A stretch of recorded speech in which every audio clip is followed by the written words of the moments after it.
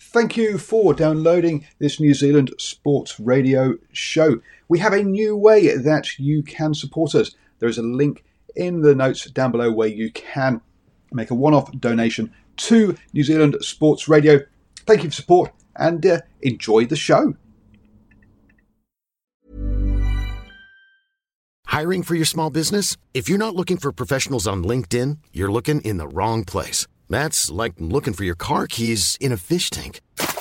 LinkedIn helps you hire professionals you can't find anywhere else, even those who aren't actively searching for a new job but might be open to the perfect role. In a given month, over 70% of LinkedIn users don't even visit other leading job sites. So start looking in the right place. With LinkedIn, you can hire professionals like a professional. Post your free job on linkedin.com/people today.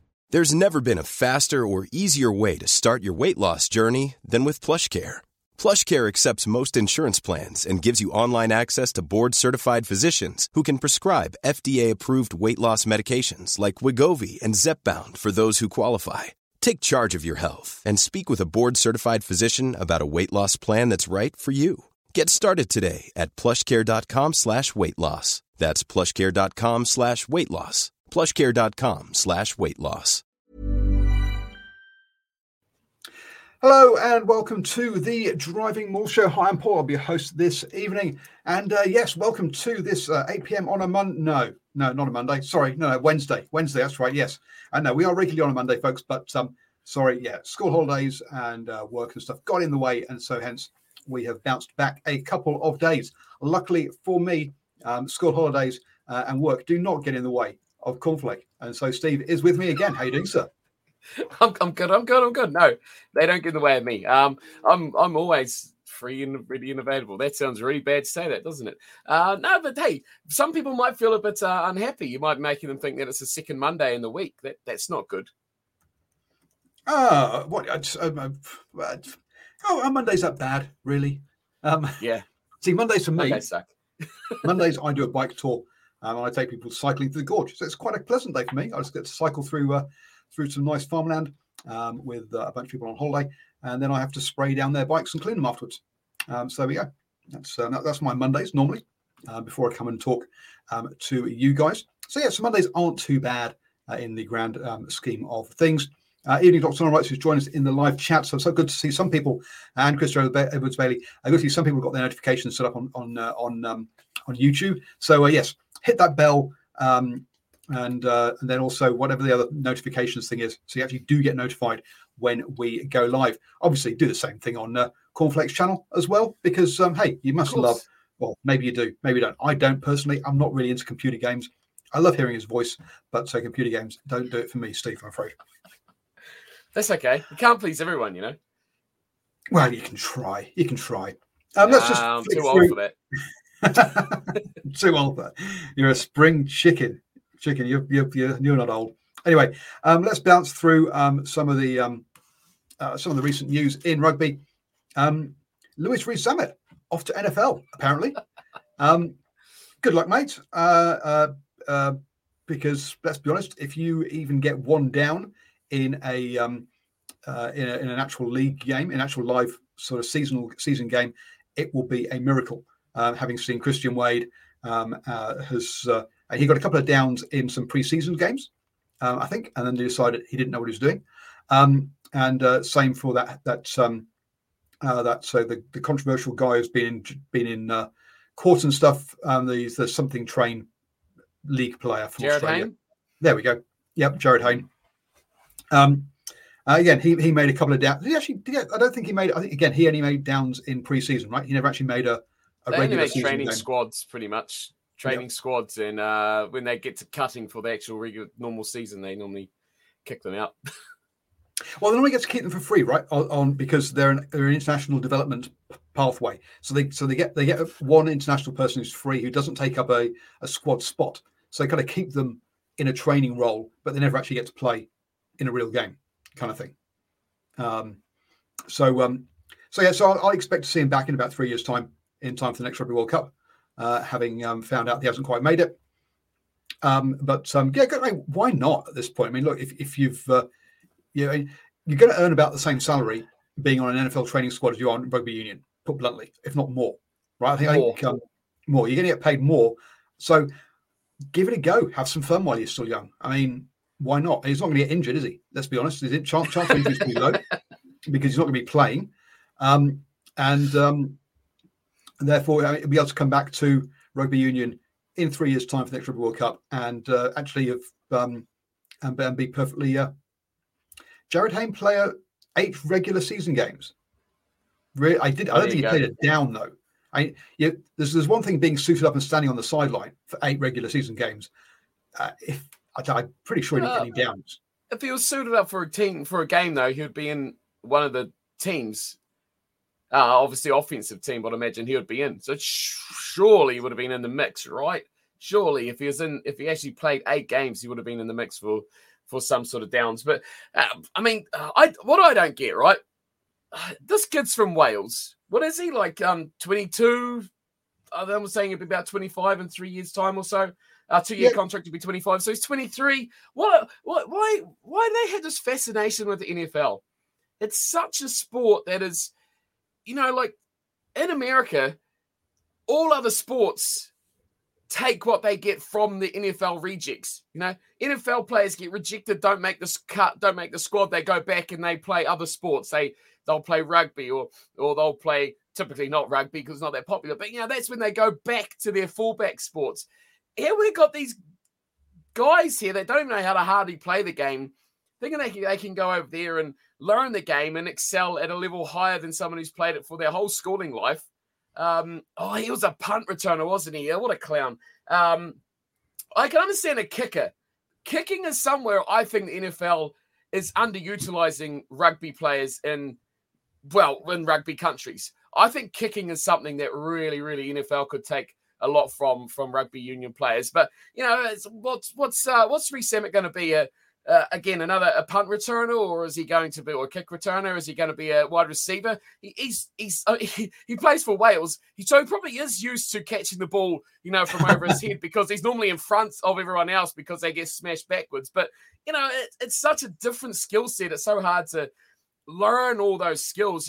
We complain about the league players coming from league to rugby and not knowing how to place with a ruck and stuff like that. It's the same thing. I think it's on a bigger scale going to NFL for rugby. So, fair play to him, whatever. There you go. He's going to make stacks of cash because what would he be on playing in Wales? 20 grand a season or something like that, probably stuff all, even though he's probably one of their best players. Wales in all sorts of financial trouble. But he's playing for Gloucester, so he would have been, he'll be on like 60k or something. But even so, straight away, he'll be in nothing. There's still nothing compared to the 200k he's getting. He'll get in the practice squad, and then you got to think too. He'll get that, he's worth it for a few column inches. And as I say, the teams don't have to. The teams don't lose a squad position by having him in there because he's part of this international player development thing. So look, it's Chris Webber because he could be good punt returner, kick returner. Maybe also running back as well. I think rather than wide receivers, there's a lot in it about wide receivers that you don't really realize. It's more about running the routes is a real hard thing for wide receivers rather than anything else. But to be fair on Jared Hayne, he did 8 games, 1 GS. So that's game start. I don't know. He did actually have 17 attempts at rushing, 6 receptions. And a number of punt returns. He did fumble it 3 times and lost the ball once. In what we're talking about, we're talking about 17 plus another 6, 23, and then 8 returns. So he averaged about 10% of the time he fumbled the ball, which is not great, let's be honest. But hey, he did better than I expected him to have done. Right, he actually made it onto a squad, actually made it onto a regular season game. So well done. That's I say if Lewis Reece makes 1 regular season game, he'll have been successful. There we go. Because then he's making at least 750k a year. US. So there we go. There have been a few Australian AFL players who have headed over there and made it as punters. But you're quite right. I think that's where they'll be. Anyway, let's move on. Wales lose one of their rising talents. Unlucky for them. Talking about Lions then. I'll talk a couple of ways. So first off, The Lions are going to be managed by Andy Farrell when they head off to Australia. So not a surprise on there. I think he's a good choice personally. Sure, came out slightly short at the Rugby World Cup, but not by much. Let's be honest, and have been going very well. So good luck to good luck to him in the Lions. The moment he doesn't know who his opposition head coach is going to be, because Australia still don't have one. Apparently, they're going to try and name it before the Super Rugby starts. So better get a shuffle on. Apparently, they've got something like 5 candidates.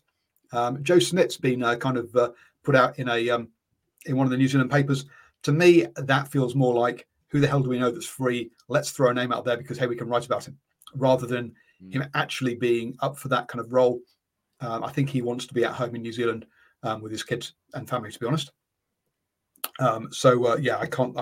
Maybe I'm wrong, but I can't see him getting it. Your thoughts on anyone you think's in line for that? That's probably been the biggest name that's been bandied around, right?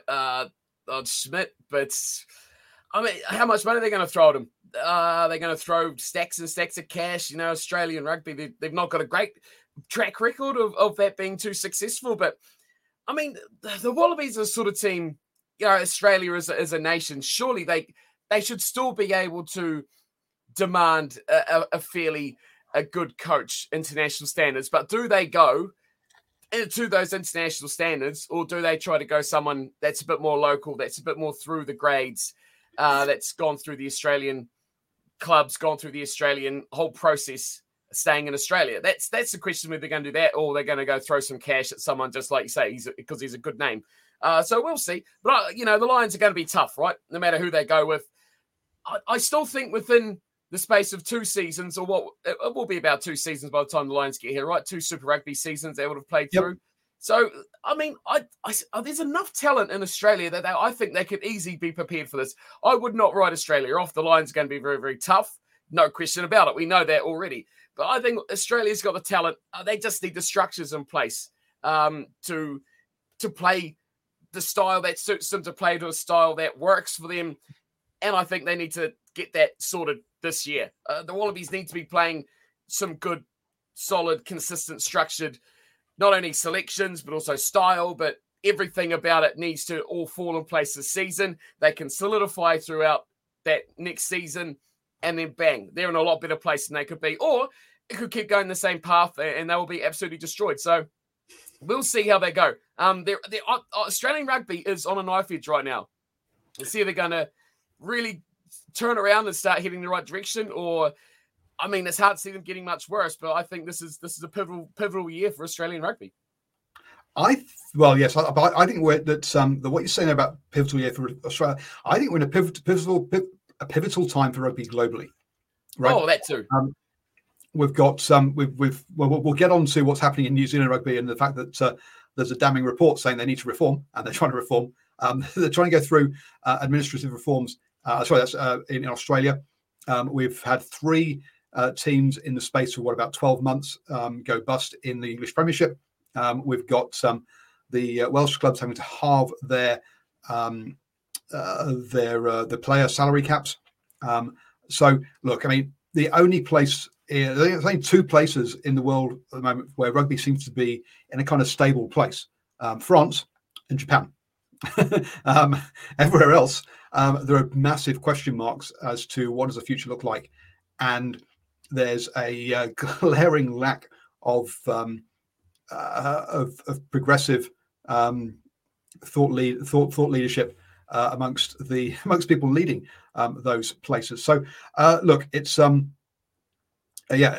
whilst Australia is perhaps it's a bit more imminent there than in some other places.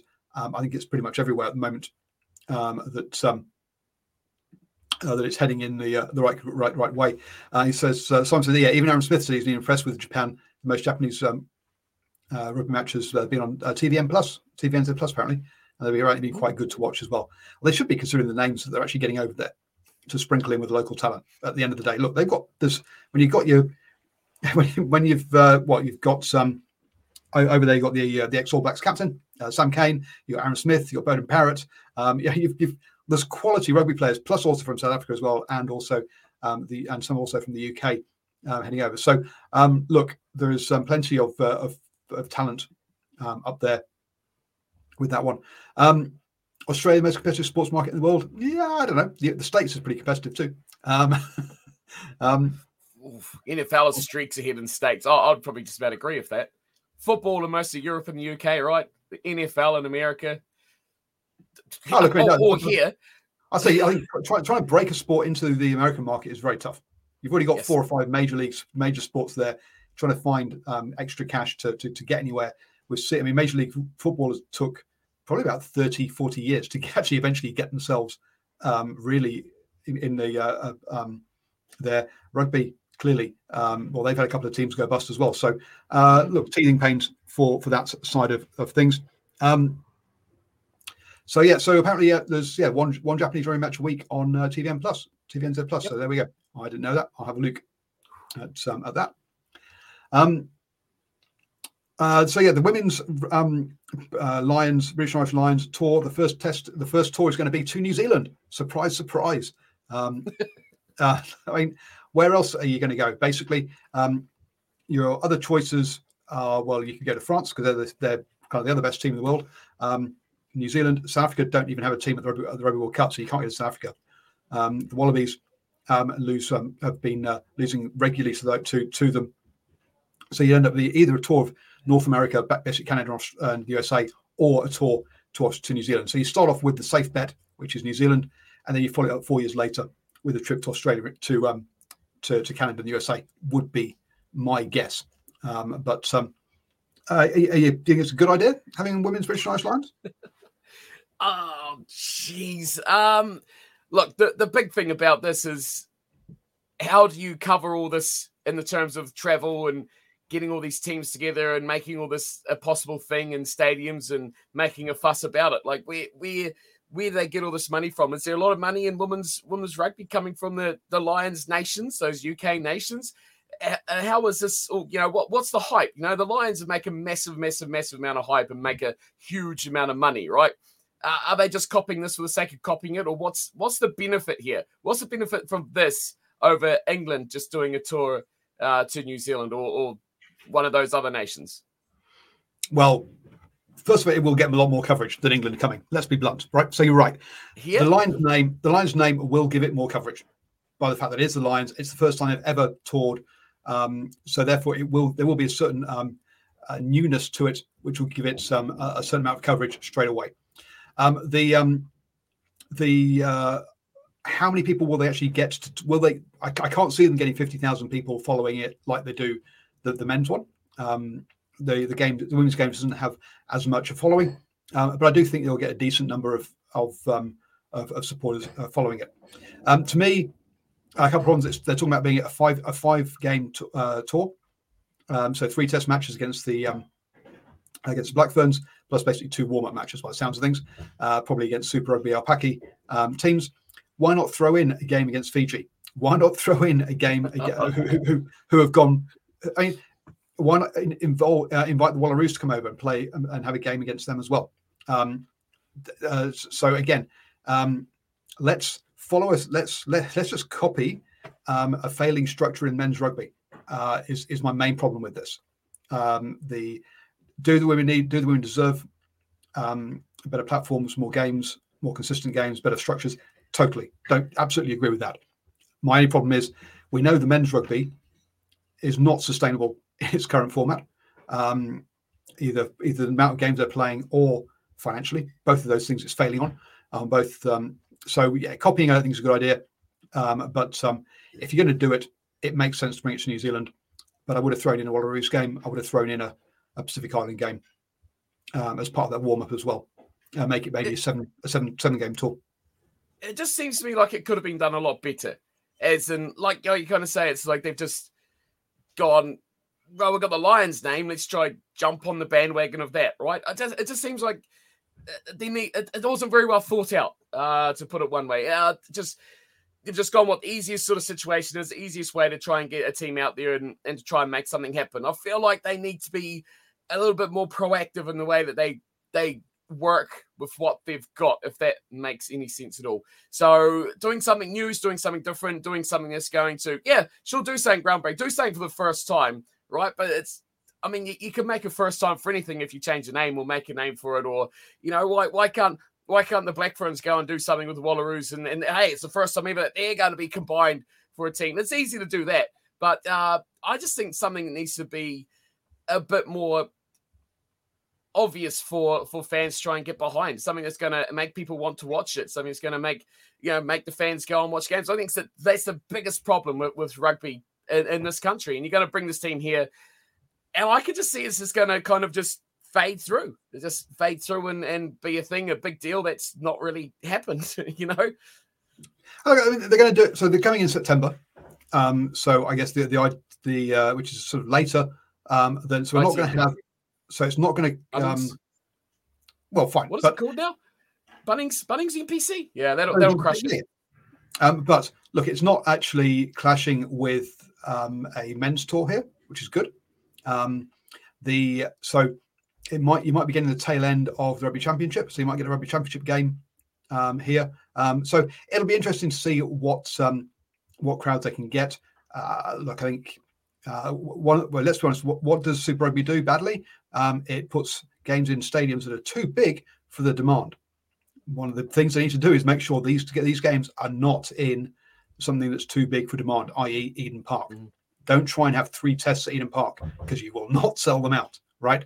Look, if you look at the very first Rugby World Cup, I mean, what kind of crowds did they get then? Did they fill every ground? Did they fill every game? I don't think they did. But the thing is now, the focus and the attention is, oh, you failed because you didn't make it first time with 100,000 people. No, let it grow. Give it time to grow. But at the moment, to me, there's just too much. Just trying to make it make things have to succeed first time or they fail. I think is wrong on that one. So Charlene was asking when in the schedule do it. They're playing it in September, so it shouldn't clash with the Pac Fours. For example, it'll be after Pac Fours in the year. So which is the Black Ferns, Wallaroos, USA and Canada annual competition that they have. There was a question earlier on, I think, from Simon saying, "Do I think that the Lions are struggling?" No, I think the Lions is the one brand in. What is British and Irish? Christopher says, would you say the British and Irish Lions is failing? No, I don't think it is. I think it's the one brand that is actually surviving and doing well. That and the Rugby World Cup are the 2 brands that work in rugby. Everything else is, and the Six Nations, to be fair, Six Nations works. It destroys the rest of the calendar for everybody else when the way it's positioned. It just annihilates any other rugby. Means that any other rugby is doomed for failure. But yeah, the Six Nations. British and Irish Lions and the Rugby World Cup are the 3 things that aren't failing. Everything else, including Sevens Rugby World Cup, is struggling. I think maybe Sevens at the Olympics because the Olympics just carries everything. So it's hard for anything at the Olympics to fail. But those to me, I think, are the brands that are working. Do you think any others are working? I think. Jesus, Six Nations, I want to wait and see. What's going to happen this year. Typically, yeah, it's good. I mean, the World Cup works well. I mean, you put World Cup next to anything, right? And it goes quite well. But yeah, the Lions. I mean, the Lions are so few and far. That's the thing that makes the Lions work, right? Is because it's so long between. It's an event. And you get all these things wanting to make, let's do this global tournament is like a World Cup every year. That's bad. That's bad. That's going to majorly nullify the whole effect of the World Cup and make that not such a big event. So no, I think most tournaments are struggling, are going downhill a little bit. But the Lions will always, again, because of the time, it's like a World Cup. It's a big deal. It'll always be a very, very special event, regardless of the year, regardless of the strength of opposing nations. But what I do ask you, though, is how long will it take? How long will it take before the English start complaining? Oh, it's an Irish coach. It's going to be full of Irishmen. There's going to be no English players in the team. I can see it's going to happen. Mark it on your calendar. It's probably already happening already. Probably the back page of the Sun. Is that a newspaper over there? Yep. Like, Farrell in charge of Lions means no Englishman. I can see it now. Probably the Lions still only benefit three nations. Only benefit three non-British and Irish nations. Yes, but even so, look, it is a brand that's surviving. Does it help spread the game? Not necessarily, but it's a brand that's surviving. That's for sure. Six Nations then kicks off on the 3rd of on the 2nd of Feb. Our time, Friday, 2nd of Feb. Really, 9 o'clock in the morning on a Friday. That's wrong. Yes. Okay. No. That's Friday night game. We live in the future. No, that'd be Saturday morning. They've gone and it hasn't changed the whilst it changes the time on the Six Nations website, it doesn't change the date. It doesn't realise that we live ahead of time. So basically a couple of weekends time. So we'll have something else to talk about soon, which is good. We have squads today, don't we, too? Yeah, we do. But we're overrunning just a lot. So it might be next week. We'll do the squads. That's the idea. Because something I want to talk about is Mark Robinson's 6 wishes for 2024. So he's come out and said that there are 6 things that he's looking forward to, or looking at doing in 2024, and focus areas for New Zealand rugby. So he wants to build more accessible, engaging and inclusive sport that is safe and underpinned by a strong, sustainable financial model are the key focus areas for New Zealand rugby. There we go. So the first one is improve player safety. We want to continue to focus on player safety in the game, particularly work around doing concussion research, and incredibly proud of the word leading this space. And we'll consolidate our focus on game innovations in the community game, including reduced tackle height, which has had a successful first season across community rugby. That's all good. It's a shame that the secondary school rugby has decided to ignore it. It's all first 15, as it's known in New Zealand. First 15 decided to ignore these rules, and basically everything that happened in club rugby had a lower head height, but they decided to ignore it. Now, look, I think it's fast that the first 15 is allowed to make up their own rules and not follow the rules set by New Zealand rugby to start off with. Look, I think this is a no-brainer, isn't it? Just keep that. It was talked about on a Welsh rugby podcast I was listening to, the Attacking Scrum, that I was listening to today, about basically you're putting in the community game. When these guys in 5 or 10 years' time, when these guys come through, basically you're going to introduce it to the professional game, because everyone will be used to tackling that height, and it'll work, and that's the way to do it. So, yes. Jeez, I mean, the fact that this is actually stated in the 6 things that he wants to do is kind of really sad, isn't it? I mean, how long have we been going on about this stuff for? You're just like smashing the same old drum, just beating away on the same old boring stuff. He talks about, innovative, those key catchwords, right? Come on.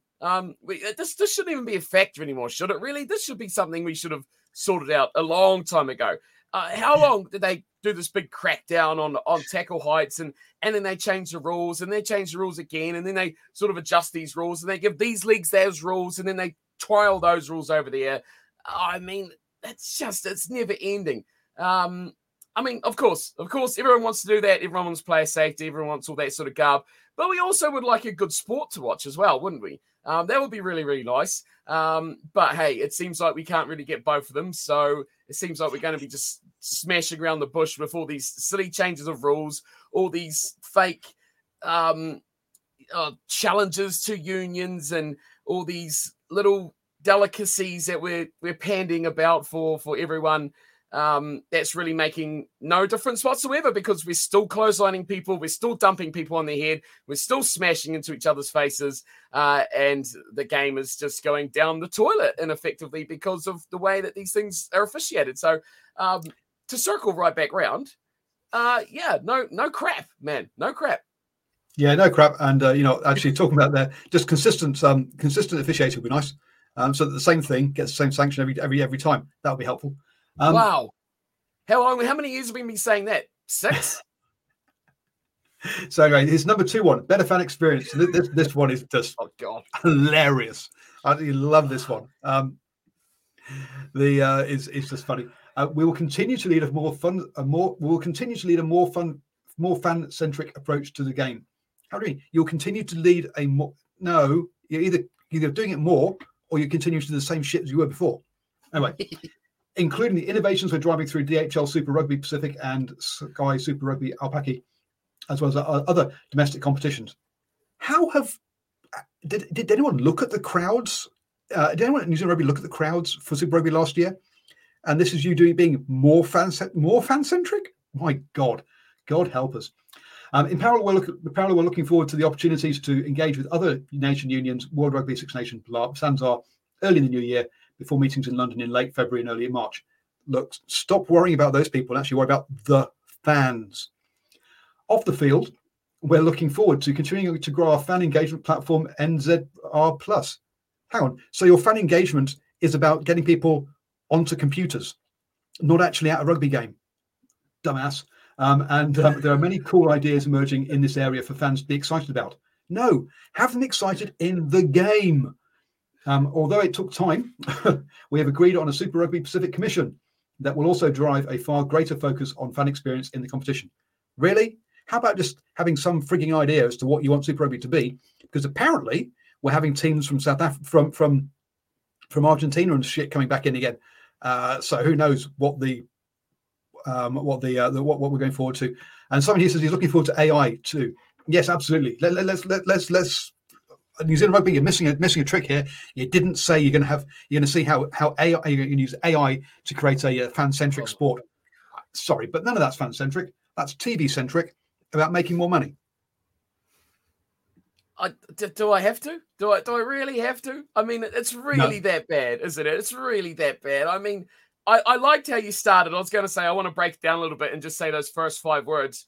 To continue to lead a more fan-centric approach. It was probably like 8 words, whatever. It doesn't matter. But I mean, it contradicts itself straight away, like you said, by continuing but being more and fan-centric. Well, you've not done it in the first place, so you can't actually continue. And how are you going to make it more fan-centric? Because literally, someone running out in the middle of the park with their dog and making it run in a circle is literally more fan entertainment than you'd get at a halftime show and any Super Rugby game anyway. So, I mean, anything is going to be a better addition, but it's just, there's no real help to this. It's like, oh, yes, we want to make it more fan-centric fun, but how? You've got no idea. You got no clue. It's like at all. And it's like, there's no ideas. There's no any forward thinking. There's no, let's try this, let's do that, let's increase this, let's do anything. There's just nothing. I can see the season's going to just go on exactly how the last season went, which is exactly how the one before it went. And then next year they'll be going, oh, we're going to try and increase our fan experience and make it better. Oh, bullcrap. Absolute garbage. And that New Zealand R+ thing, go home. Just get out here. Social media is, I mean, you hate social media to start with because anyone trying to do anything to promote your game, you destroy. So, I mean, greed at its highest level right here. Absolute highest level of greed that you've got to have everything. Piss off. Just go away. Go away, New Zealand Rugby. I don't. They're dumb. Absolutely dumb. The game's going to be just as boring. This is it. This is the problem, isn't it? You turn up. You're probably best off if your rugby games turn up 5 minutes before it starts. You're probably best off going and queuing in the big line for a beer because, there's nothing else to do at half time. And as soon as it's finished, you probably want to leave a little bit early to get out of the traffic anyway, because let's be honest, unless the game's nice and close, what else is there to stay for? Rugby's got a lot to learn, man. It's got so much to learn, and these guys are not the ones that are going to lead it. We could do a whole hour on that. We have done. Actually, you go and check out my Patreon. We talked about how you how about the difference that American teams do for fan experience, massively. Moving on then. So performance of teams in black, or teams in black success. Sorry, Robert, the performance of our sevens teams at the Paris Olympics is a massive focus, an opportunity for New Zealand Rugby that we're excited about next year. Really, okay. I think as far as the nation's concerned, we'll pay attention for about 3 days and then forget about it, to be honest, until we see someone walking around with a medal. At the end of the day, we don't remember. I don't think that's going to be. So alongside an unprecedented amount of games, up to 9 test matches for the Black Ferns. Thank God. Yes, well done. Get the Black Ferns some games. So yeah, well done for that one. As they head towards the Women's Rugby World Cup in 2025, the Maori All Blacks are playing a couple of games in Japan, and then in July. A couple of games in July in Japan, and then because we don't really like the Maori All Blacks because they don't pick the players we want, we'll use an All Blacks 15 instead for an end-of-year tour around the USA, UK, and Europe. Why isn't that the Maori All Blacks doing that? What is the point of the All Blacks 15? It's not needed, folks. And then we've got 14 test matches for the All Blacks, because you know what? After every World Cup year, the best thing to do with your international players is to whip them, make them work as hard as possible. So yes, 14 test matches, which include 2 away games to South Africa, England, France, and Ireland. Ouch.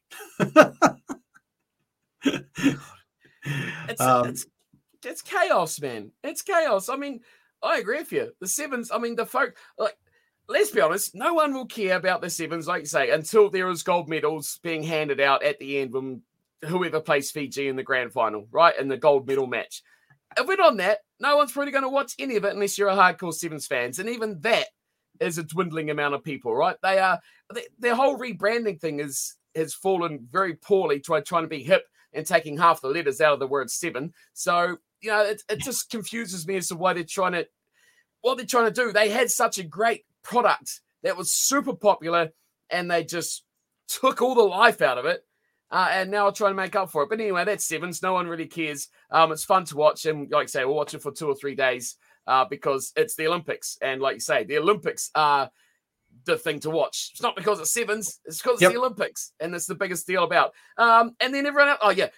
Why do we have so many All Blacks teams? Why? I read that before and I was just like, why?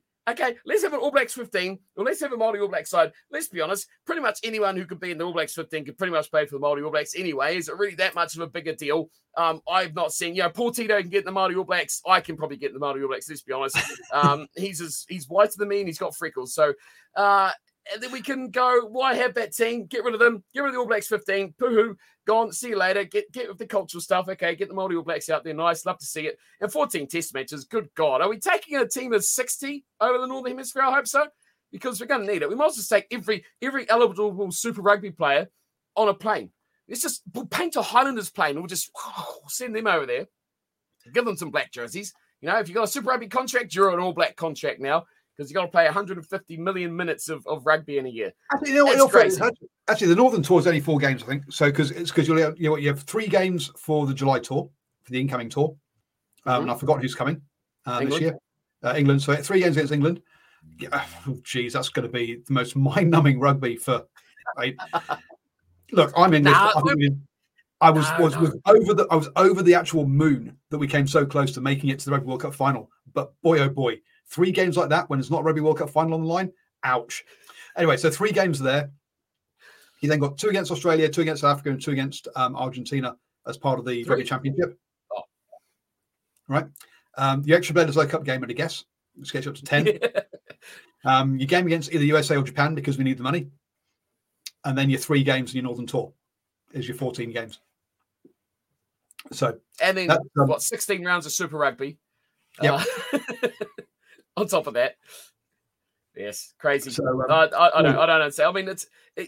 I mean, they know what makes money, right? I mean, and that All Black brand is their biggest money maker. So, but the thing is, though, is you're going to oversaturate your market sooner or later. Especially the more times you go to America, the more times you go to Japan, you're just going to people being like, "Oh, I went to that 6 months ago. Why would I go again?" It's not like, "Whoa, this is the first time in 6 years the All Blacks have been to." Wherever in America, for us, I've been to Seattle, whoa, this is massive. It's like, oh, they're here again. That's a bit bizarre. So, I mean, yeah, mix it up. Don't go to all your, keep your trump cards for as Trump. It's like making the Lions a yearly tour. Imagine what that would do. It would absolutely kill it. That's what the All Blacks are doing with the All Black brand. Same That's thing. why, yeah, we have three. Yeah, we've got three things that are successful, and two of those happen. Or no, all of them happen every 4 years. That's why Yes. they work, right? Yes. So yes. Okay, it's a normal year where the All Blacks play one game against a tier 2 nation, because yes, we want to grow rugby globally, and that's a money grab in either Japan or USA. They never play anyone else because there's no money for it. At the end of the day, remember the only reason I went across to was it Fiji or Samoa? Fiji was because Alistair Campbell, or it was no, not Alistair Campbell. That's an English spin doctor. The TV representative, one of the TV guys here in New Zealand, basically embarrassed the All Blacks into going to the Pacific Islands about 10 years ago now. It's a joke. Hey, so we wrap up and say with that, well done, Fiji. Congratulations on your gold medal. Excellent work. Good work. And we'll see the All Blacks. Campbell, thank you. John Campbell. We'll see the All Blacks going through 1,000,005 players this year because, hey, did you read that article saying how Northern Hemisphere Champions Cup rugby is so much better than Super Rugby because of the names? That was an article on Rugby Pass. I couldn't help but comment on and say, yeah, because developing youth is a great way, not developing youth, I said, is a great way to keep your country's game sustainable. What an absolute idiot. Absolute clown. I hate opinion articles about rugby. Absolutely hate them. But I like doing them. Or like doing opinion podcasts anyway. So next up then, community rugby growth. Now, when you look at how many people on the board are interested in community rugby, in their titles, it's like a third of one person's role. Whereas one person's role is professional rugby, another person's role is the All Blacks, another person's role is finances. And hey presto, you know what? That's all about the same crowd of people. So basically, on community rugby, what has happened basically is that New Zealand Rugby has outsourced the problem to the provinces and gone, it's your issue, you deal with it, and we'll blame you when it goes wrong. Is essentially how it works. And the provinces essentially are one office that 4 people sit around one desk, and that's the provincial unions are not big organisations, right? At the end of the day. So anyway, let's hear what he has to say. We have a number of initiatives we will continue to work on with our provincial union partners. Like making them not have a vote on whether I have a job or not. We have just concluded a significant piece of work on assessing what the future of our rugby club environments will look like, and we are excited to be investing more time into some of the opportunities highlighted with this. So in other words, you've basically spent no time on grassroots rugby for the past decade. Ready to pop the question? The jewelers at BlueNile.com have got sparkle down to a science with beautiful lab-grown diamonds worthy of your most brilliant moments. Their lab-grown diamonds are independently graded and guaranteed identical to natural diamonds, and they're ready to ship to your door. Go to BlueNile.com and use promo code LISTEN to get $50 off your purchase of $500 or more. That's code LISTEN at BlueNile.com for $50 off. BlueNile.com, code LISTEN. Hiring for your small business? If you're not looking for professionals on LinkedIn, you're looking in the wrong place. That's like looking for your car keys in a fish tank. LinkedIn helps you hire professionals you can't find anywhere else, even those who aren't actively searching for a new job but might be open to the perfect role. In a given month, over 70% of LinkedIn users don't even visit other leading job sites. So start looking in the right place. With LinkedIn, you can hire professionals like a professional. Post your free job on linkedin.com/people today. That's why it's in the fuck shit show it is now. We also want to build on growth of women and girls playing the game in 2023 and have a renewed approach to keep more teenage boys in the game. Because neither of those issues, women playing rugby and teenagers dropping out of rugby, have been known issues for the past 20 years, or at least past 10 years, right? So again, I'm just going to talk about issues we've had, like concussion, for over a decade, and say we're going to try and do something about it. Well, thank you. We've heard you say you want to try and do something about it for the past decade, and sweet FA has been done about it. So really, I don't trust. Anyway, first off, I remember talking to one of the Farah Palmer Cup coaches a couple of seasons back now, and he said, yeah, basically, we've got nothing beneath this. All our teams are shutting down, or we're losing It's built on sand. So this idea about this growth of women and girls playing rugby, it's really not there, or it is very, or it's very thin thing there. Teenage boys, that's all first 15 and high schools. You've just told us you can't change how they play rugby by lowering tackle heights. So how do you think you're going to be able to tell them how to keep their players playing rugby? You're not. You're going to the big failure. Unless you're going to take the game away from high schools and back into rugby clubs, you're not going to change that. And that's one of the big issues New Zealand rugby in New Zealand, not New Zealand rugby in New Zealand has. Kids come up through their rugby club until they're about 13. Then they leave their rugby club and go play rugby for a high school and have no contact with the rugby club until they leave high school. And at that point, rugby clubs are supposed to somehow, magically get those players back to play club rugby. And that's why that's one of the reasons there's a big drop off. There isn't that emotional connection. You don't have that connection with your rugby club when you leave high school to get a job. And you've got other shit on your head, on your mind, like having a job, girls, if you're or boys, depending on if you're a boy or girl, or if you like boys or girls. Well done. Yeah, wait for me to unload on the diversity bit. We're going to get onto later. So look, he's outsourced the problem to the provincial unions. Now I've seen the survey that's gone around the rugby clubs because there was a big push for rugby club members to fill in these surveys, and yeah, again, it's missing the point. The people who are in rugby clubs are not the people that you really need to work with. It's people who are not in rugby clubs. You want to get into the rugby clubs. And you've surveyed the people that already do it and going, yes, I love being at my rugby club. Give me a better bar. Rather than, where else? Yeah, you've, good luck. Quite where has the money that Silver Lake gave the provinces gone, and how's that being spent? Because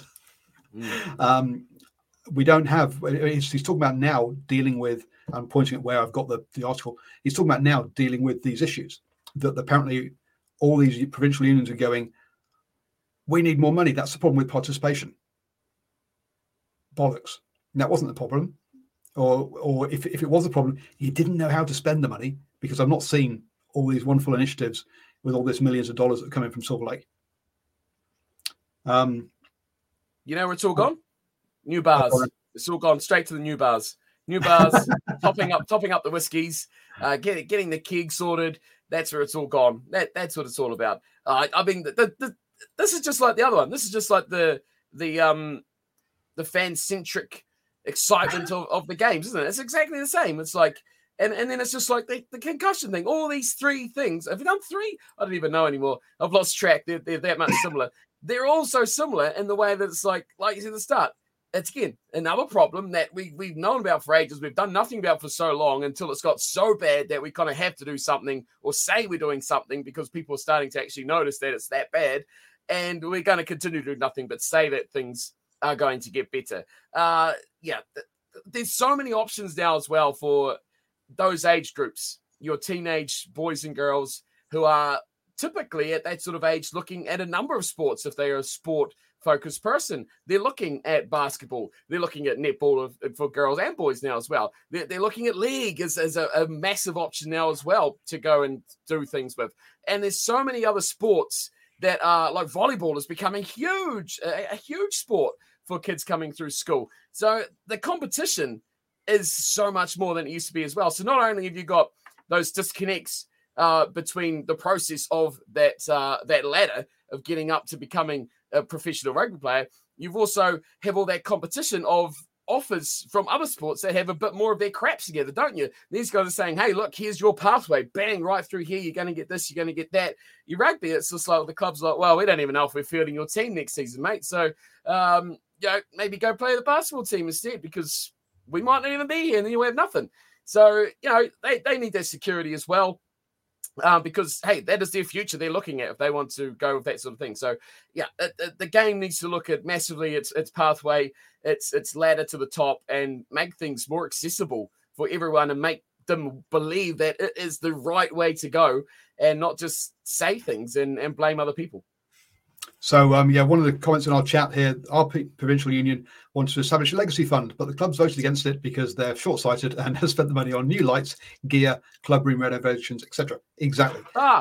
People who like rugby, spending money on stuff they like, rather than trying to attract new people into the game. Now, admittedly, you do the change rooms and stuff are not available for. Are not suitable for women in quite a lot of cases. He does make the point now. Yeah, most clubs, not all. Absolutely, no. Look, there are some very, very good rugby clubs out there. Don't get me wrong, and they're doing a good job for their members. And one of the good things but these things go in cycles depending on who's volunteering that year and who's part of it and whose kids are coming up, because they're the people driving that rugby. So unfortunately, rugby clubs, it is often a cyclic thing because it's all volunteers. None of the rugby clubs, or outside of a few small big ones in Auckland and so forth, are actually set themselves up to have like a professional club manager who makes sure that things keep running well. It's all done by volunteers. So as long as you've got your good volunteers, you're fine. Then you get one bad volunteer in, or one bad set of volunteers in, and you're dead for a few years. And it takes a big effort to get it back up and running again. So that piece of things. Don't get me wrong, the clubs do need to upgrade their facilities, but I think there are other things. I think money would be better spent on in making clubs more self-sustaining, so they can actually then use that money to reinvest in the clubs. Simon also makes the point that the LA Rams and the Philadelphia Eagles have been given the task for more flag football in parts for New Zealand or Australia. Oh my God, that's scary. Have you seen it? Have you watched flag football? It is going to the Olympics, and you just need to watch it. Yeah. And that's the thing. Well, but the fact that you give those you've got two professional organisations with cash to splash, because let's be honest, the amount they spend on one player is more than we spend on our community game, pretty much. So yeah, on that one. So flag, as you said, flag football going to be at the Olympics. Oh wow, okay. Mm-hmm. Not sure. Yeah, families drifting away from clubs. Your mates don't want to hang out in clubs. Yeah, and at the end of the day, if someone like in the town I'm in, there is no bars have music at all. There are no bars there are no bars open beyond about 10 o'clock. And that's they sometimes close a bit earlier than that. So yeah, the opportunity is there to really be a community centre in the evening for people, and also during the day for younger folks as well. You know what they're doing? They're all at home on NZR Plus. That's the problem. That's what it is. That's where the fans are so happy. Okay, then. Now the one that I'm going to go off on. Yeah. If you think I haven't gone off so far. Okay, more inclusive and accessible. Making the game more diverse and inclusive and accessible is an area we're continuing to build on. We will be into our second year of our women's strategy in 2024. Sorry, into your second year. You went into a Rugby World Cup year as your first year of your strategy for women. For 2023 was it 2023? Yeah, 2023 was a Women's World Cup year, and you didn't have women's strategy before that year. Oh my God! But obviously, because you didn't know it was coming, and you didn't realise there was legacy opportunity. Clearly. Anyway, sarcasm aside, we have made some great strides in this area over the last couple of years. In fact, look, I was covering the Farah Palmer Cup for 4 or 5 years. And they talked about women's rugby over and over again, and how participation was on the up. How you could not have had a strategy until last year does my head in. Our Maori Regional Rugby Development Programme continues to go from strength to strength, and we have also just launched our Pacifica strategy, which we are looking forward to implementing. The next one on this one again. If you've not realised that Pacifica are a big part of your rugby playing population in New Zealand forever, you haven't had a strategy about trying to engage that community, what have you been doing? I mean, your head seemed to. Maori Regional Rugby, sure. But you know what? The headline New Zealand Maori team, we're going to make them play less games than before. 2 games a year. Seriously? You've got a really strong brand there to push forward, and you let them play 2 games a year. For fuck's sake. We're also building on work that enhances more opportunities in diversity of gender, and ethnicity for roles off the field in management and governance. As our friend said in the live chat there, Mr. Shepherd, inclusive. Ironic, isn't it, that after they got refused funding by New Zealand, by Sport New Zealand, because they don't have enough females on the board. I mean, they knew that was coming. That wasn't hidden. They were the only sports board in the country to have less funding because they couldn't get enough women on the board. Every single other sports board in the entire country managed to do so. And I think it's 72 different sports. And rugby couldn't get their act together. I mean, what a joke. Here's some of the things here, which is really agree. Yeah, 43% of the player base is Maori and Pacifica. It always has been.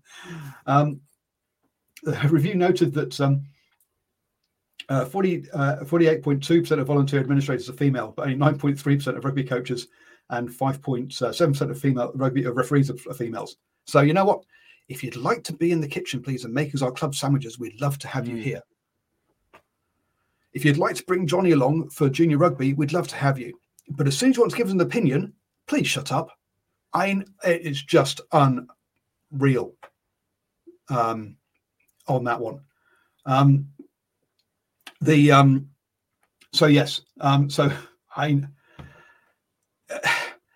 You didn't need a crystal ball on all of this one here.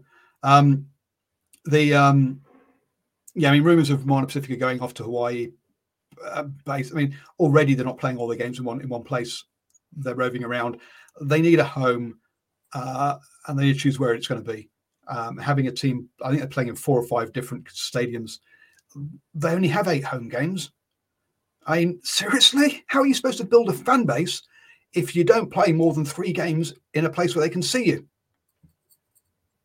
It's just nuts. But anyway, that's not about diversity. Before I go on my second rant about diversity, do you want to have a quick any points there?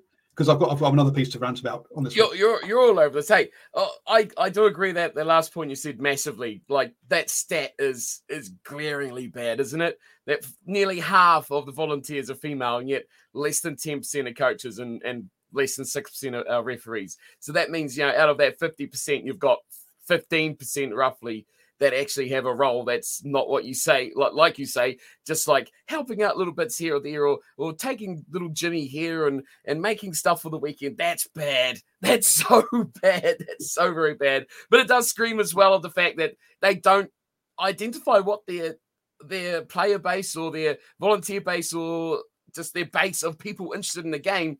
They have no idea what they are. It's like New Zealand rugby has been so head in the sand about, like, we've known this for years, about All Blacks, All Blacks, All Blacks, All Blacks, All Blacks, All Blacks, All Blacks here, All Blacks there, All Blacks this, All Blacks this. And everything else is, like you said, it's in sand, it's sinking away, it's falling away, it's crumbling. And this is their answer? Just this sort of garbage? I mean, all of these things are just words, because there's no meaning behind it. And we'll look at this in a year's time and we'll be in exactly the same place, if not worse. But yeah, I don't have anywhere near a rant of yours. Well, then the next one is about the transgender side of things as well. So the next one is going to be basically because New Zealand rugby has, from memory, I think it was less than 5 transgender players from transgender women players. But apparently now the government's pushing forward a policy that they're not allowed to play. Transgender fields are not allowed to play competitive sports because of the fairness and the safety about this. Now, community sport is about doing it with your friends. It's not about professional sport. Don't get me wrong. That's about being fairness and about being competitive and winning. Community sport is about taking part and community. Right? So this fairness business, whatever. Then I remember being at Farah Palmer Cup game up in Auckland, and I tried to do an interview with 2 players from the Auckland team because the prop was literally twice the weight of the winger in that team. Now, if we're talking about safety, having players who are literally twice the weight as another player on the same pitch and be able to tackle each other. Well, actually, they're on the same team, so she shouldn't tackle her own player. But you get what I mean. but apparently the less than 5 transgender athletes are the safety issue for rugby. Fuck off. Sorry. What women are worried about in rugby, and this is from an opinion article, this is not from me, written by women, is, let's see, the Blenheim gymnastics coach, who was done for how many years of 29 charges involving several girls under the age of 12 and being sexually inappropriate with sexual indecent acts. Sorry, that's what women are worried about, not about a trans player on the pitch. So seriously, if we're going to be talking about diversity, let's talk about these sort of issues for women, making it a safe place for them, a welcoming place for them, not arguing about what is really a fringe issue in the fact that we have a handful of transgender players, maybe. So and obviously within using rugby, we've had the total overhaul of the Black Ferns, where we have the damning report into there. We've had the female cyclist who unfortunately committed suicide as well. So look, the mental health and the safety thing of people is much more an issue for women than it is about trans players at the end of the day. So let's make it a safe place for them, please. That's my rant over on our diversity and inclusion. No, I couldn't agree. You pretty much smoked that. Yeah, you want a safe place. You want a place to have fun, a place to hang out. That, like you say, you talked about that before with the whole club thing and the what they call it, the community growth. And yep. That's what that's all about, right? It's about participation. It's about hanging out with friends and mates and playing a bit of sport. It's about fitness. It's about getting out and doing things, not being on NZL Plus all day, and just getting out there and doing stuff, right? So they've kind of contradicted themselves by making the community growth side of things, but then saying these other sort of things about the dangers and that, which aren't the real dangers of what the whole thing is about. You want to be able to go there and know that you're going to have a good time. Things aren't going to go wrong. You're going to get home or okay. You're not going to get chased down the street by some creepy guy or whatever, after the game because they've been standing there, on the sidelines hollering, sort of stuff like that. That's the bad sort of thing about it, right? So that's the safety side of things they need to look after. But yeah, you've pretty much smoked everything I'd probably add to that on side of things. But I just find it funny how there's two different categories kind of contradicting each other. And what they're going to fix. So how are you going to do it? To be fair, folks, the trans piece is about what the government's doing, not what News Rugby's doing, but what News Rugby will be forced to do if they want to get funding. Even though we have noticed they didn't bother getting any females on the board to get funding, so maybe they won't bother doing this either. We'll see. But that falls under the exclusive and accessibility to me. Yeah, it's the same sort of thing. So community growth and accessibility and exclusiveness. They should go hand in hand, but the way they look at it, they're not looking at the right parts. They're looking at it from the wrong aspect for those categories. So they're kind of opposing what one thing is saying with the other by looking at it from completely the wrong angle. Yeah, and the top of the piece by Mark Reason says, the recently damning governance review said the game in this country was underpinned by a financially unsustainable old boys network. Old boys network, so true. It raised flags around diversity, fan satisfaction, grassroots rugby, egotistical schools, and many, many other issues. Yeah, called the Constitution and Governance Structure of News and Rugby unfit for purpose. Yeah. Anyway, but yeah, no, but it screams of people in blazers telling people who are not them, people who are different to them, how they should be included and stuff. And then finally, I just love this last one. This one is just absolutely hilarious. Better global engagement. It would be fantastic if World Rugby initiated a program that consulted with the best rugby brains in the world, from coaches, players, and performance staff to match officials, to media, to fans, in order to give the fans the sort of sport that they would like to see more consistently. It would further develop our sport as an entertainment spectacle that has a greater chance of globalizing the game, making a more material impact, blah, blah, blah, blah, blah. Would allow imminent calendar and competition changes to drive blah, blah, blah. Right. World Rugby already has all its committees and all its working groups that are supposed to be the best brains on rugby. And you know what? They ask you unions, i.e. New Zealand Rugby, and also the RFU and all the others, to put people forward for these committees, for these working groups. This is part of your job. You're supposed to be putting the best brains in there. Have you been putting shit ones in there in the past? Is that what's happened? Sorry, but you literally vote on the council to say whether things happen or don't happen. And this is just, World Rugby does this. It's what World Rugby does. If you, as the council members, put the wrong people forward, that's your fault. That's not World Rugby's fault. What the hell? Seriously?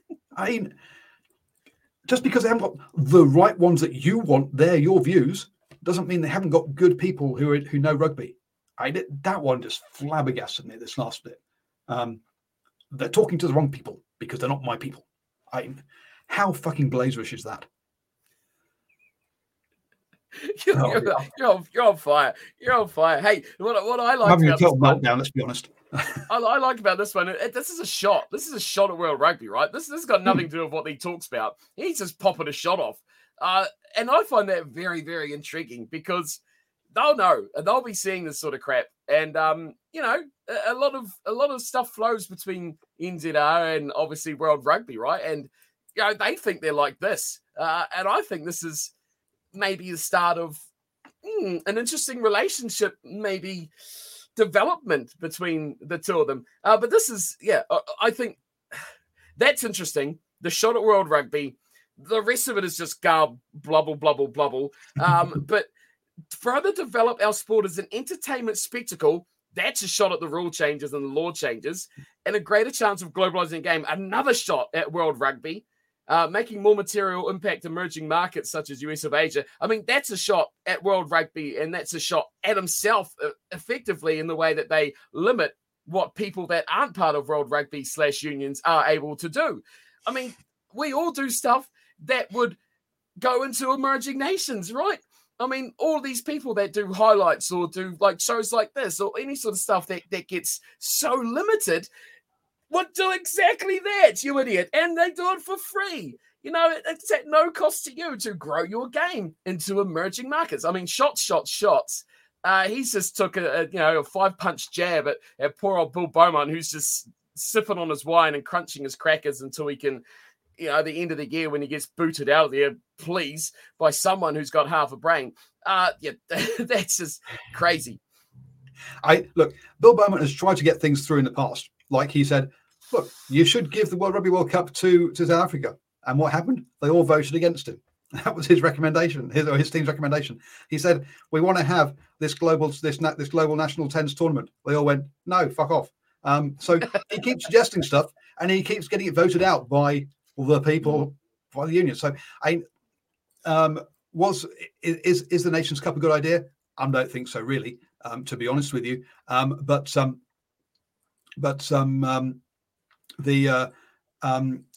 No, Bernard Laporte is apparently not likely to be the next World Rugby president. Simon, apparently, John Jeffrey is favourite to take over. Bernard Laporte, being being basically indicted by the French government for the French police for and getting kicked off. What was Bernard Laporte, wasn't it? Getting kicked off the French Rugby Board for basically bribery at the end of the day, and interfering with judicial processes within the French Rugby Union. I don't think he's going to get the role. Look, Bill Beaumont has tried things, and everything he's tried has basically been shot down by the unions. Were the things he tried the right things? Not necessarily, but at least he had a go. Whereas the previous crowd didn't even have a go. Look, he's going to have left having done nothing, but that's because they won't let him. And will John Jeffrey do anything different? Or be able to achieve anything else? I doubt it. The only way it's going to achieve anything is if somebody basically comes in and buys it all and tries to run it like Formula One or something like that. I just don't see how. The difference between rugby and football is that football is just so mega popular. You can do anything you feel like and you're going to make money. And no sport in the world should try and copy football's model. It just won't work. You don't have enough people who are interested in you, right? Also, football, you can play 3 games a week, right? You can't keep doing it forever, but you can throw in an international game midweek and then play club games at the weekends. You can't do that with rugby. Until we get a calendar that's the functional calendar, domestic rugby is not going to work. We remember when we used to have June international tours that split Super Rugby up. Would finish at the end of May, take a 4-week break, then come back in July for about 2 or 3 rounds, and then have the finals. Anyone who wasn't in the finals just basically ignored the rest of the rugby. Let's be honest.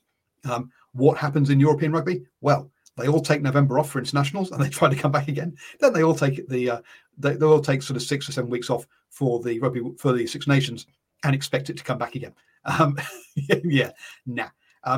Until you get a calendar where essentially you have 6 months of the year is domestic rugby, and 6 months of the year is international rugby, which is what we've had down here in New Zealand and Australia, for example.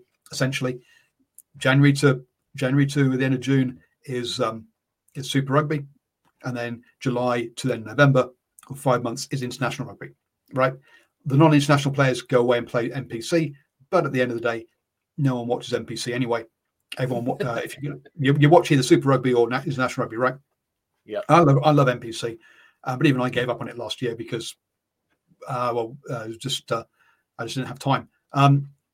Because the problem is the European teams want more games. No, the problem is that the European teams need a block of time together. If they want to have, if you basically say, look, you can have all your international players from January till the end of June. Now, if you want to start in October, you can do, but you're starting without international players. If you want to start in September, you can do, but you don't get your international players till the 1st of Jan. Give them that 4 weeks off for December, and off you go. Somebody said I'm probably the last person watching NPC. You and Steve. And that's how you want it to. And that's how if you have that separate blocks, it'll work. But having this mismatch where you're jumping from one tournament to another tournament and back again. The idea of Super Rugby copying European Champions Cup with Japan. Oh my God. When are you going to put that in? And you're just going to confuse people even more as to what's I've got NPC, I've got Super Rugby, I've got Super Trans-Pacific Rugby. Oh, I don't like that trans word anyway. Sorry, Super Pan-Pacific Rugby. Sorry. So yeah. Hey, can we get a chairman of World Rugby who doesn't look like he's about to die? Please, can we get someone under the age of 80? It would be really good. Oh dear, what's John Jeffrey like? It's a bad look when they come up to do these tournaments, the World Cup, when they do this speech and get booed, and they can hardly make it on the stage. I mean, let's be honest, it's not a great look. He doesn't look good. He looks like he's a bit of a. I mean, how old is he? He's 64, so he looks a lot older than he actually is. Jeez, he looks like he's at least 80. But I mean, we're still stuck in the past, right? Same as the US president. Yes, exactly. It's like we want someone who can walk off an airplane, right, and get to the stadium. That would be really, really nice. I mean, still stuck. It's the same thing as World Rugby. New Zealand Rugby. It's the old boys club. It's just old guys, the same old guys. Even older than it is. Exactly. It's getting worse. As Leon Shepherd says, yeah, same as US presidents. By the time you make it, you're so old, you're too old to make it. Just give up now. Give up while you're here. And yeah, this idea that Japan, you know what? Give us your top 4 teams. They'll play our bottom 4 teams in some sort of playoff. Sorry, why should we play your bottom 4 teams, our best top 4 teams? Go away. Yeah, New Zealand, head up their arse, really. We saw that with them getting Super Rugby together with kind of like, I will do it, or we'll tell Australia what they can have. Yeah, well done. That works well. That's how you get collaboration in a joint competition. Anyway, we've run out of time to go through the teams, so we'll go through the Australian Super Rugby teams next week in our Super Rugby squad previews part 4. This should have been a 6 stupid things of New Zealand Rugby episode. That's what it should have been called. Okay, I'll rename it for the podcast. Yes, you're quite right. Jeez. Dumb. Dumb. We're doomed, man. the sport is really going for a tough spell here. Not only like the future, like as a fan, but for a player, for a volunteer, like, you know, the stuff you do, for anyone who's involved in the sport throughout, you know, general people's sort of status. It's in a bad place, man. It's really bad. Yeah, and so look, he said I wouldn't mind a cross-border competition with Japan. Look, if done properly, I think it could work. You have a Japanese conference, a New Zealand conference, an Australia conference, and you come through some sort of final series. Yeah, that could work, and have them as part of Super Rugby. And having a token team from Japan as part of Super Rugby, no. Just like Australia has 5 teams, give Japan 5 teams, and in the same kind of way. And yeah, have another and do it by conferences.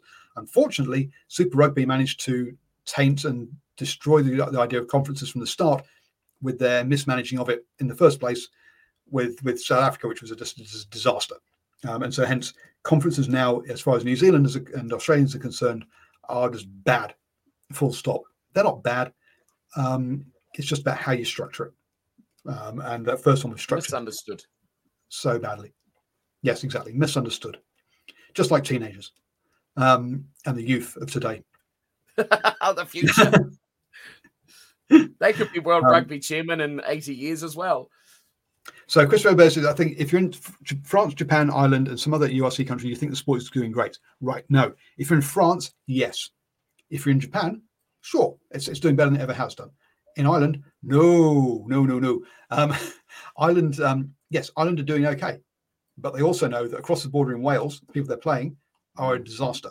That they know they don't really want to be playing Italy and Scotland as well. Look, they know that their competition, the URC, doesn't bring any cash. So no, they know that they know they've got issues going on there. Absolutely, especially as oh yes, yeah, the real champions are the Champions Tournament game between the Crusaders and Munster should be interesting, with Munster sat in 10th in the URC Championship table. Are they down to 10th now? Wow, jeez. I mean, they've had their international players from maybe 4 rounds, 4 rounds maybe, like taking out the Champions Cup games, you know, for actual URC games. They didn't come back for ages after the World Cup. So yeah, they struggled, man. They've really struggled, but boy, 10th is bad. And they ain't going to have them for that game either. So it's not going to be it's not going to be a spectacle, that's for sure. Chris O'Bay says it seems like an issue for this Anglosphere. Yeah, but that's basically because, let's be honest, rugby is an Anglosphere game. It's not France, Italy, Japan. South Africans might argue they don't speak English either. They speak Afrikaans. It is. But if rugby is in South Africa, look, is better than other. Is surviving better than other places, but it's not where they'd like it to be either. They're enjoying being part of the URC and European Champions Cup and stuff at the moment. I'm not sure how long that's going to last and whether the URC really has a future with that much travel, unfortunately. Potential of them merging? Premiership, URC? The way the Premiership's going, there is potential definitely of change. Because they keep going bust. The Welsh want to see an Anglo-Welsh league, and I could see actually an Anglo-Irish league, maybe that, and then kicking Italy and South Africa out of the URC in that kind of sense, because then the travel's still low enough. But actually, do you gain enough from Irish TV rights? Because you're getting bugger all in Scottish and Welsh TV rights. So let's be honest, that doesn't bring much more money in. So we'll see how we go. Basically, Australia and New Zealand will follow the NRL AFL model structural sport. Yeah, it seems like that's. I mean, Super Rugby basically seems to be copying NRL at the moment in the way that it's set up. So yes. I find it bizarre. Why is the Bristol game getting such a no rap? All concentration is on Crusaders and Munster. There's like nothing on Bristol and Crusaders, which is a week after. Well, I find bizarre. I guess sure you got champion on champion, right? But still, I mean, it's still a Northern Hemisphere tour match, and Bristol I mean, it should be fun because they can't tackle to save their lives. So it could be a good run out for the Crusaders to get used to Super Rugby, which typically is about the same. Yes, we'll because look, again, your Munsters, your Crusaders people are thinking, you know what we really need is an international World Club Championship. Because I mean, that's the pinnacle of the sport in football, isn't it? Yes. I mean, do people who follow football even bother with that tournament? I mean, if you win the European Champions Cup, that's the pinnacle. It's not playing Corinthians and Inter Milan, right? That's a fun jaunt of a tournament, or it used to be. I don't follow it now, but yeah, no. International club competitions are supposed to be local. That's the whole point, and that's how they go well. No one cares about. You're talking about the Champions League of football as opposed to the Club World Cup, because Champions League is like the pinnacle, right? Yeah, the Club World Clubs. Yes, the Club World Cup is not the pinnacle. No. So the idea that some rugby Club World Cup would be the pinnacle. No. I think it's a bit different, though, because Europe doesn't have the best clubs in the world. Football, you could easily argue that the best clubs in the world, easily the best 50 clubs in the world are from Europe. Would you say that Super Rugby teams would not be in the top 10 global world clubs? I'd say the Crusaders easily in the top 3 or 2 even. You'd probably put whatever, I'd say easy you'd fit half of them. No, the Highlanders would not be in the top 10 teams in the country in the world. Sorry, that's the worst team in New Zealand. I'm saying couple from New Zealand. You might get one Australian. Hey, I'll throw the Black Rams in from Georgia. You could. I mean, it's still Europe, but right. Outside of the square. So I don't think. I still think an Australian team, Brumbies, are probably a top 10 club. I don't. I mean, I think the Crusaders will be a top 5 club, but I can't see any other clubs competing with your La Rochelles, your Toulouse, your Leinsters. Sorry, those teams are stacked. And they get to play a harder level of competition. So Go the Black Rams. The Black Rams of Georgia, no. Black Lions of Georgia would not. They might have beaten Scarlets recently. Scarlets are in 13th in the URC, right? The Scarlets are not a good team. Right? No matter. A win is a win. A win is a win. So I would like to see that now. I would like to see a full-on club league. And you know what the big difference would be? Would you really think that La Rochelle would come to Canberra and beat the Brumbies? If they send their first choice team, yes. It's whether they bother sending their first choice team. They don't like going to South Africa. How the hell are they going to like going all the way to Australia? All those teams hate travel. They hate travel. I think, if any team went over there, massively. But boy, coming over here, I think it would be a lot different. It's you're going back to the whole look at the South African teams. Beat everyone, right? Until they travel. Back in the day. Look, some here we just scuff all the domestic competitions and have one big world domestic competition with a ridiculous travel schedule. Just have elimination. Have your own league. Elimination.